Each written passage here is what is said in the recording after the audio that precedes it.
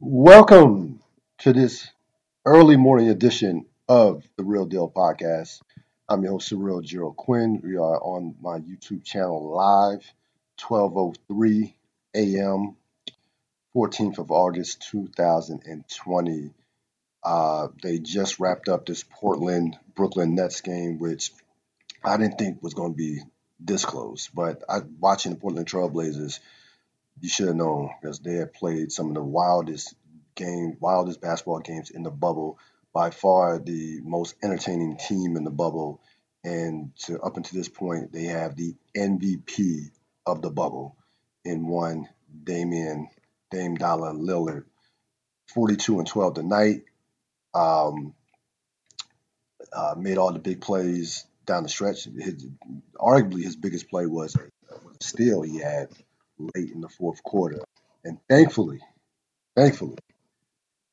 Portland survives because to waste what Damian Lillard has been doing over the course of the last 3 or 4 games would have been a complete waste.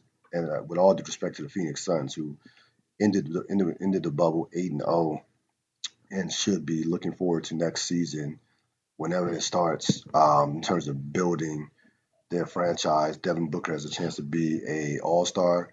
I'm happy for Monty Williams. Been through a lot the last couple of years, and of course, lost his wife in that tragic car accident. Um, so DeAndre Ayton is a very good player. Maybe he has an outside chance to be an All-Star someday, maybe. But we'll see what Phoenix does next year. But it's all about the playoffs now.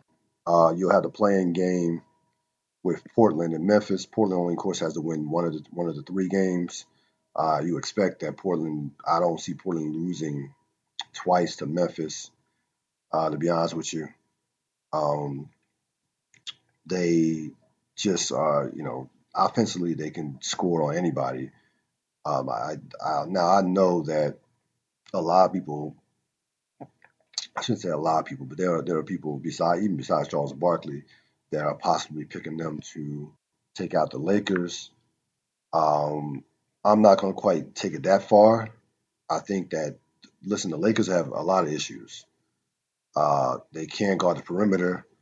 Damian Lillard and C.J. McCollum, and the Lakers have had trouble scoring against a team that is one of the probably the best offensive team in the bubble. Maybe along with the Dallas Mavericks as well. So they're gonna get the Lakers when they play, and I'm kind of disrespecting Memphis, but I don't see Memphis beating Portland twice. They will give the Lakers all types of problems. Period. I don't like what I've been hearing out of LA, out of the bubble in regards to the Lakers, in terms of just handling the bubble. And LeBron was talking about it's been unusual. Still trying to feel their way around the bubble, things of that nature. And like everybody has the same situation. Everybody's going through the same adjustments. No family, um, you know, no fans, and what have you. So the Lakers have been bad. Forget about what happened today. That game didn't mean anything. But even when have had their full squad, they have not played well. So you have Portland and Memphis.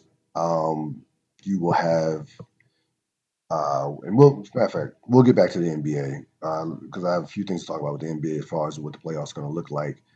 Um, Russell Westbrook, couple updates before we get to the college football. Russell Westbrook, of course, has a quad injury. He will not start the playoffs, which is a killer for Houston. Though, listen, Russell, even though he's about 30, 31, that type of injury is a killer for him because he's a guy who is still built on being one of the most athletic players in the league. So who knows? Those injuries could be tricky. Who knows when he'll come back, and who knows how effective he will be when he does come back. Which again, that could be an opening for, maybe the Lakers won't have to work as hard to get to the Western Conference Finals, because they would play the winner of the not Portland, Houston OKC matchup. But we'll get to more NBA later. In regards to college football, you have a situation where you will have no NCAA championships taking place in the fall. All 22 of those NCAA championships have been canceled. Fall sports, including all the FCS championships. Now, the key part of this is it does not include the FBS in regards to these major conferences, the Power Five. You already know what the Pac-10 and Big 12 and Big 10 have done. The ACC, the SEC, and the Big 12 are still on to play football as of right now. And to be honest with you, the only thing I see shutting down those three conferences is a if this pandemic goes, if we get a second wave where everything just gets shut down. Those three conferences are hell bent on playing football. It is frankly sickening to watch coaches, commissioners, presidents make excuses on why they still should play football. And similar to our government, they will find doctors who agree with the fact that that they can play football in the fall. Period. You find enough doctors, you're gonna find somebody to. It's not just second, third. They're finding fourth, fifth, sixth, seventh opinions. I'm sure that's how many doctors you have to go through to find, or they hire their own doctors to say that it's okay to play football. As of right now, they're only testing these the athletes 3 times a week. We know that is not enough, and it's not even close. It should be anywhere from 5 to 6 times a week, if not every day. Especially considering the fact that there is no strict bubble like the NBA has, or even the NHL has. But again, college football absolutely has no plan. We said this on previous podcasts. They have no plan, and they're going to go. These three conferences are going to try to attempt to go full speed ahead in regards to playing football in the fall, and it will be an absolute disaster. God forbid a student athlete, forget about catches corona, but God forbid somebody, dies. Because I've read articles with doctors who said that if they play football in the fall, NFL or college, that there's a risk that that player can die. We're talking about because of the size of these players, the proximity, um, all the side effects from coronavirus, strokes, blood clots, things of that nature. So again, God forbid that happens, but they are both the NFL and college football seemingly are going to put their players at risk. We've even heard a couple colleges even talking about having fans, which you know that's just the mentality they have right now. And I told you, even though I didn't think football was going to get played in the for college, the SEC would be the last one to hold out. Now it sounds like the SEC, ACC, and Big 12 are going to just stand their ground and attempt to play football. I found something curious out of this as well in the last couple of days. You had Trevor Lawrence speaking with the president with 45. Now I know what 45 wants out of it. He wants to, excite his base, show that everything is back to normal. He he has a number of southern states, in regards to Alabama, Florida, Texas, Oklahoma, who absolutely love their football, Louisiana, and he's doing it strictly for the election purposes. I understand why he's doing it. We don't agree with it, but we understand the reasoning behind it. What I don't understand is why Trevor Lawrence would entertain a conversation with Donald Trump, because Donald Trump and Trevor Lawrence have no power in regards to college football being played. These athletes have zero power. They don't. If those guys would have sat out in the Pac-12, it wouldn't have mattered. It wouldn't matter anyway because Pac-12, canceled football for the fall.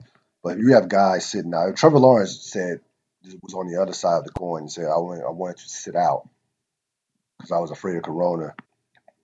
Um, Clemson and Dabo Sweeney would just play their backup quarterback, who's probably All-American coming out of college, or probably a top prospect, a top high school recruit. They're not going to start it, unless everybody in college football, all college football players said we're not playing, which is not going to happen. Um, I don't understand the reason. I don't understand why Trevor Lawrence saw the need for um, talking to Donald Trump. I don't get that. I was a little curious. And then after that meeting, he was not available to the media. So and again, if Trevor Lawrence votes for Donald Trump, I could care less about his political views. But I just found it curious, from that standpoint, I just found it curious, why even entertain a conversation with one, Donald J. Trump. Um, Also, of course, you had going on in regards to a non-sports issue and what's been the news of the week, and kind of a historical announcement. Um, One, Joe Biden announced that Kamala Harris will be his running mate. Um, I think myself it is the best choice. I think that she moves the needle, unlike any of the other candidates that he could have chosen. Um, I thought he had to choose a black woman. I didn't think Lance Bottoms or Stacey Abrams had enough experience. I didn't think Susan Rice or Val Demings moved the needle. Um, we have a gangster in the White House, and I'll steal this line from New Jack City when Martel Van Peebles, who was the supervising cop, was talking to Ice-T. He said, "I need a New Jack cop to take down a New Jack gangster. So we need a New Jack politician to take down a New Jack gangster in the White House." And, you can talk all you want about her record in regards to criminal reform and the justice in that situation, her locking black men up, which by the way, do your research on that, on those numbers, and do your research on certain cases. I've been hearing a lot of just bad information, especially in regards to her locking people up with because of marijuana use. That's not true, and it's complete bullshit. There's an article by a couple articles, by the way, that I'll recommend. Nikki Solis has an article in USA Today, and Nikki Solis was Kamala's one of adversary of Kamala as far as she used to have battles in the courtroom. She's a public defendant. She had a opinion article a couple of days ago, August. I think it was today the 14th. I want to say it might have been Monday or Tuesday. I think the article came out the 10th. That was Monday, and basically, just just read the article. I didn't want to give you everything that's said in the article. Just read the article. It kind of just gives you insight on someone who was actually in the courtroom with Kamala Harris and had a different perspective than what you're hearing a lot of people in terms of knocking a record. Also, this article by one Reese Colbert of Black Women Views from Medium, and is called "Debunking the Lies, the Smears, and Distortions About Kamala Harris." Now, when I'm not telling you to like Kamala Harris. I'm not. I'm just telling you to look at the entire body of work. Don't just follow internet bullshit, YouTube. Um, don't just follow. Don't just hook into this fake narrative about her record. Yeah, she has a long. She still can do some things better. She's still evolving, hopefully, as a politician, as a person, as we all should be evolving as people. And you, as a voter, if she is to get in, along with Joe Biden, should hold her accountable for promises that she's going to make over the course of the next 81 days or 80 days now. That's your job. That's our job as voters. Because let's not kid ourselves. She wants to be president. There's no doubt about it. She wants to be president. But job one is to get 45 out of office. That's job one. Then you can start making demands on Harris and Biden. So we'll see how it turns out. Uh, Democratic National Convention is next week. Following week, you'll have the Republican National Convention, 24th. So, you know, should be a very interesting next 80 days. The election is close. It's close. I mean, 80 days is now. This summer has flown by despite the pandemic. So I will be here before you know it.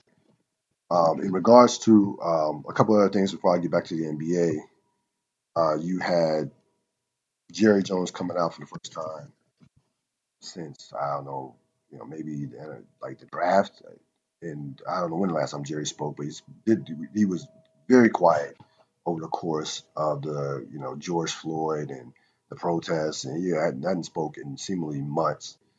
Now there are people who have problems with Jerry Jones now speaking out. Like, where is he at? Um, why is he so quiet right now? I didn't give two shits about whether or not Jerry Jones was going to speak out. Jerry Jones is about his money. He doesn't give a shit about Black Lives Matters. He doesn't give a shit about social reform and social, systematic racism. Jerry Jones is about that coin.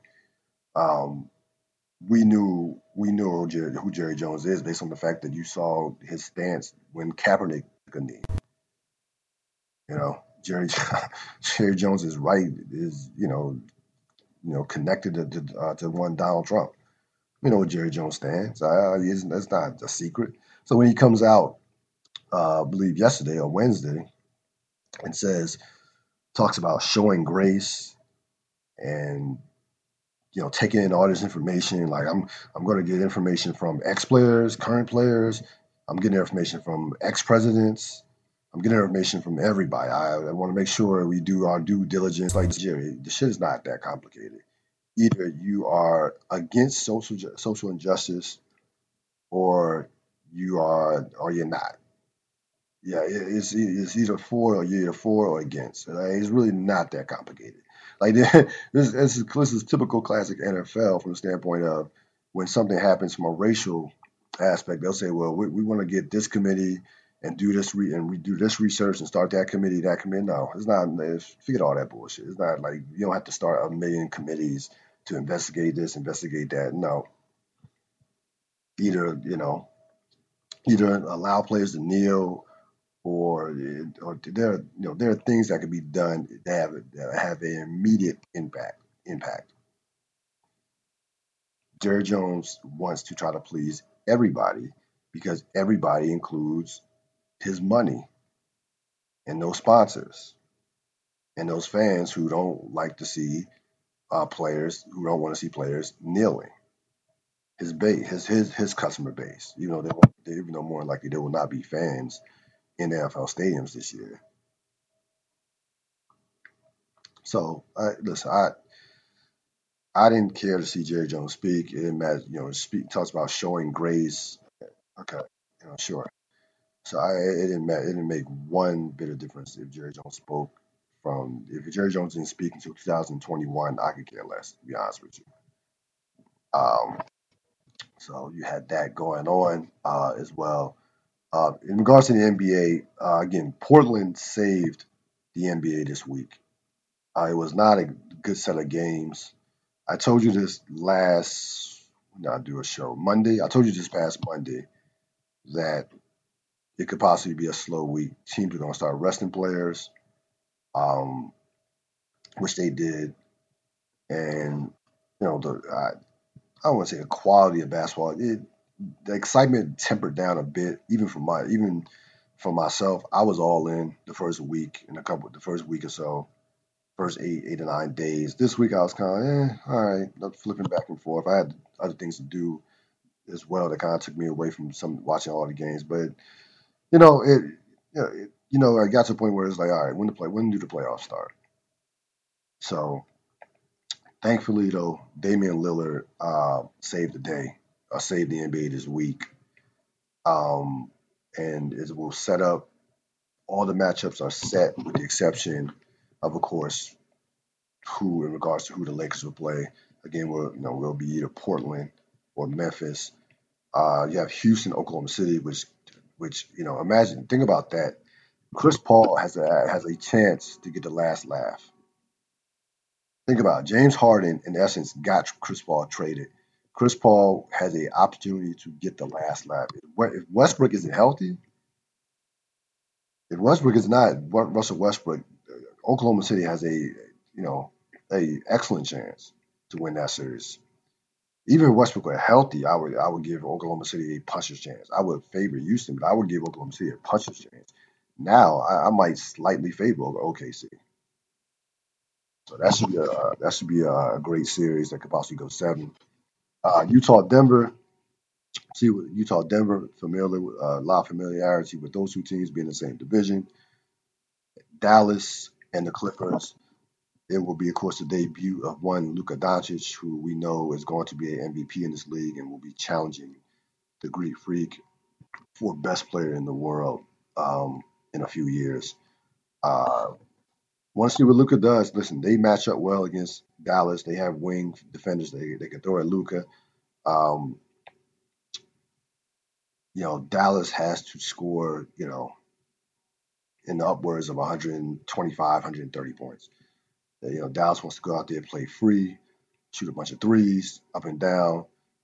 You expect the Clippers to slow down the pace a little bit, try to, limit Dallas's three-point shooting and throw a lot of bodies at Luka. I'm looking forward to see how Luka plays and get against the team that I think is favored to win the championship.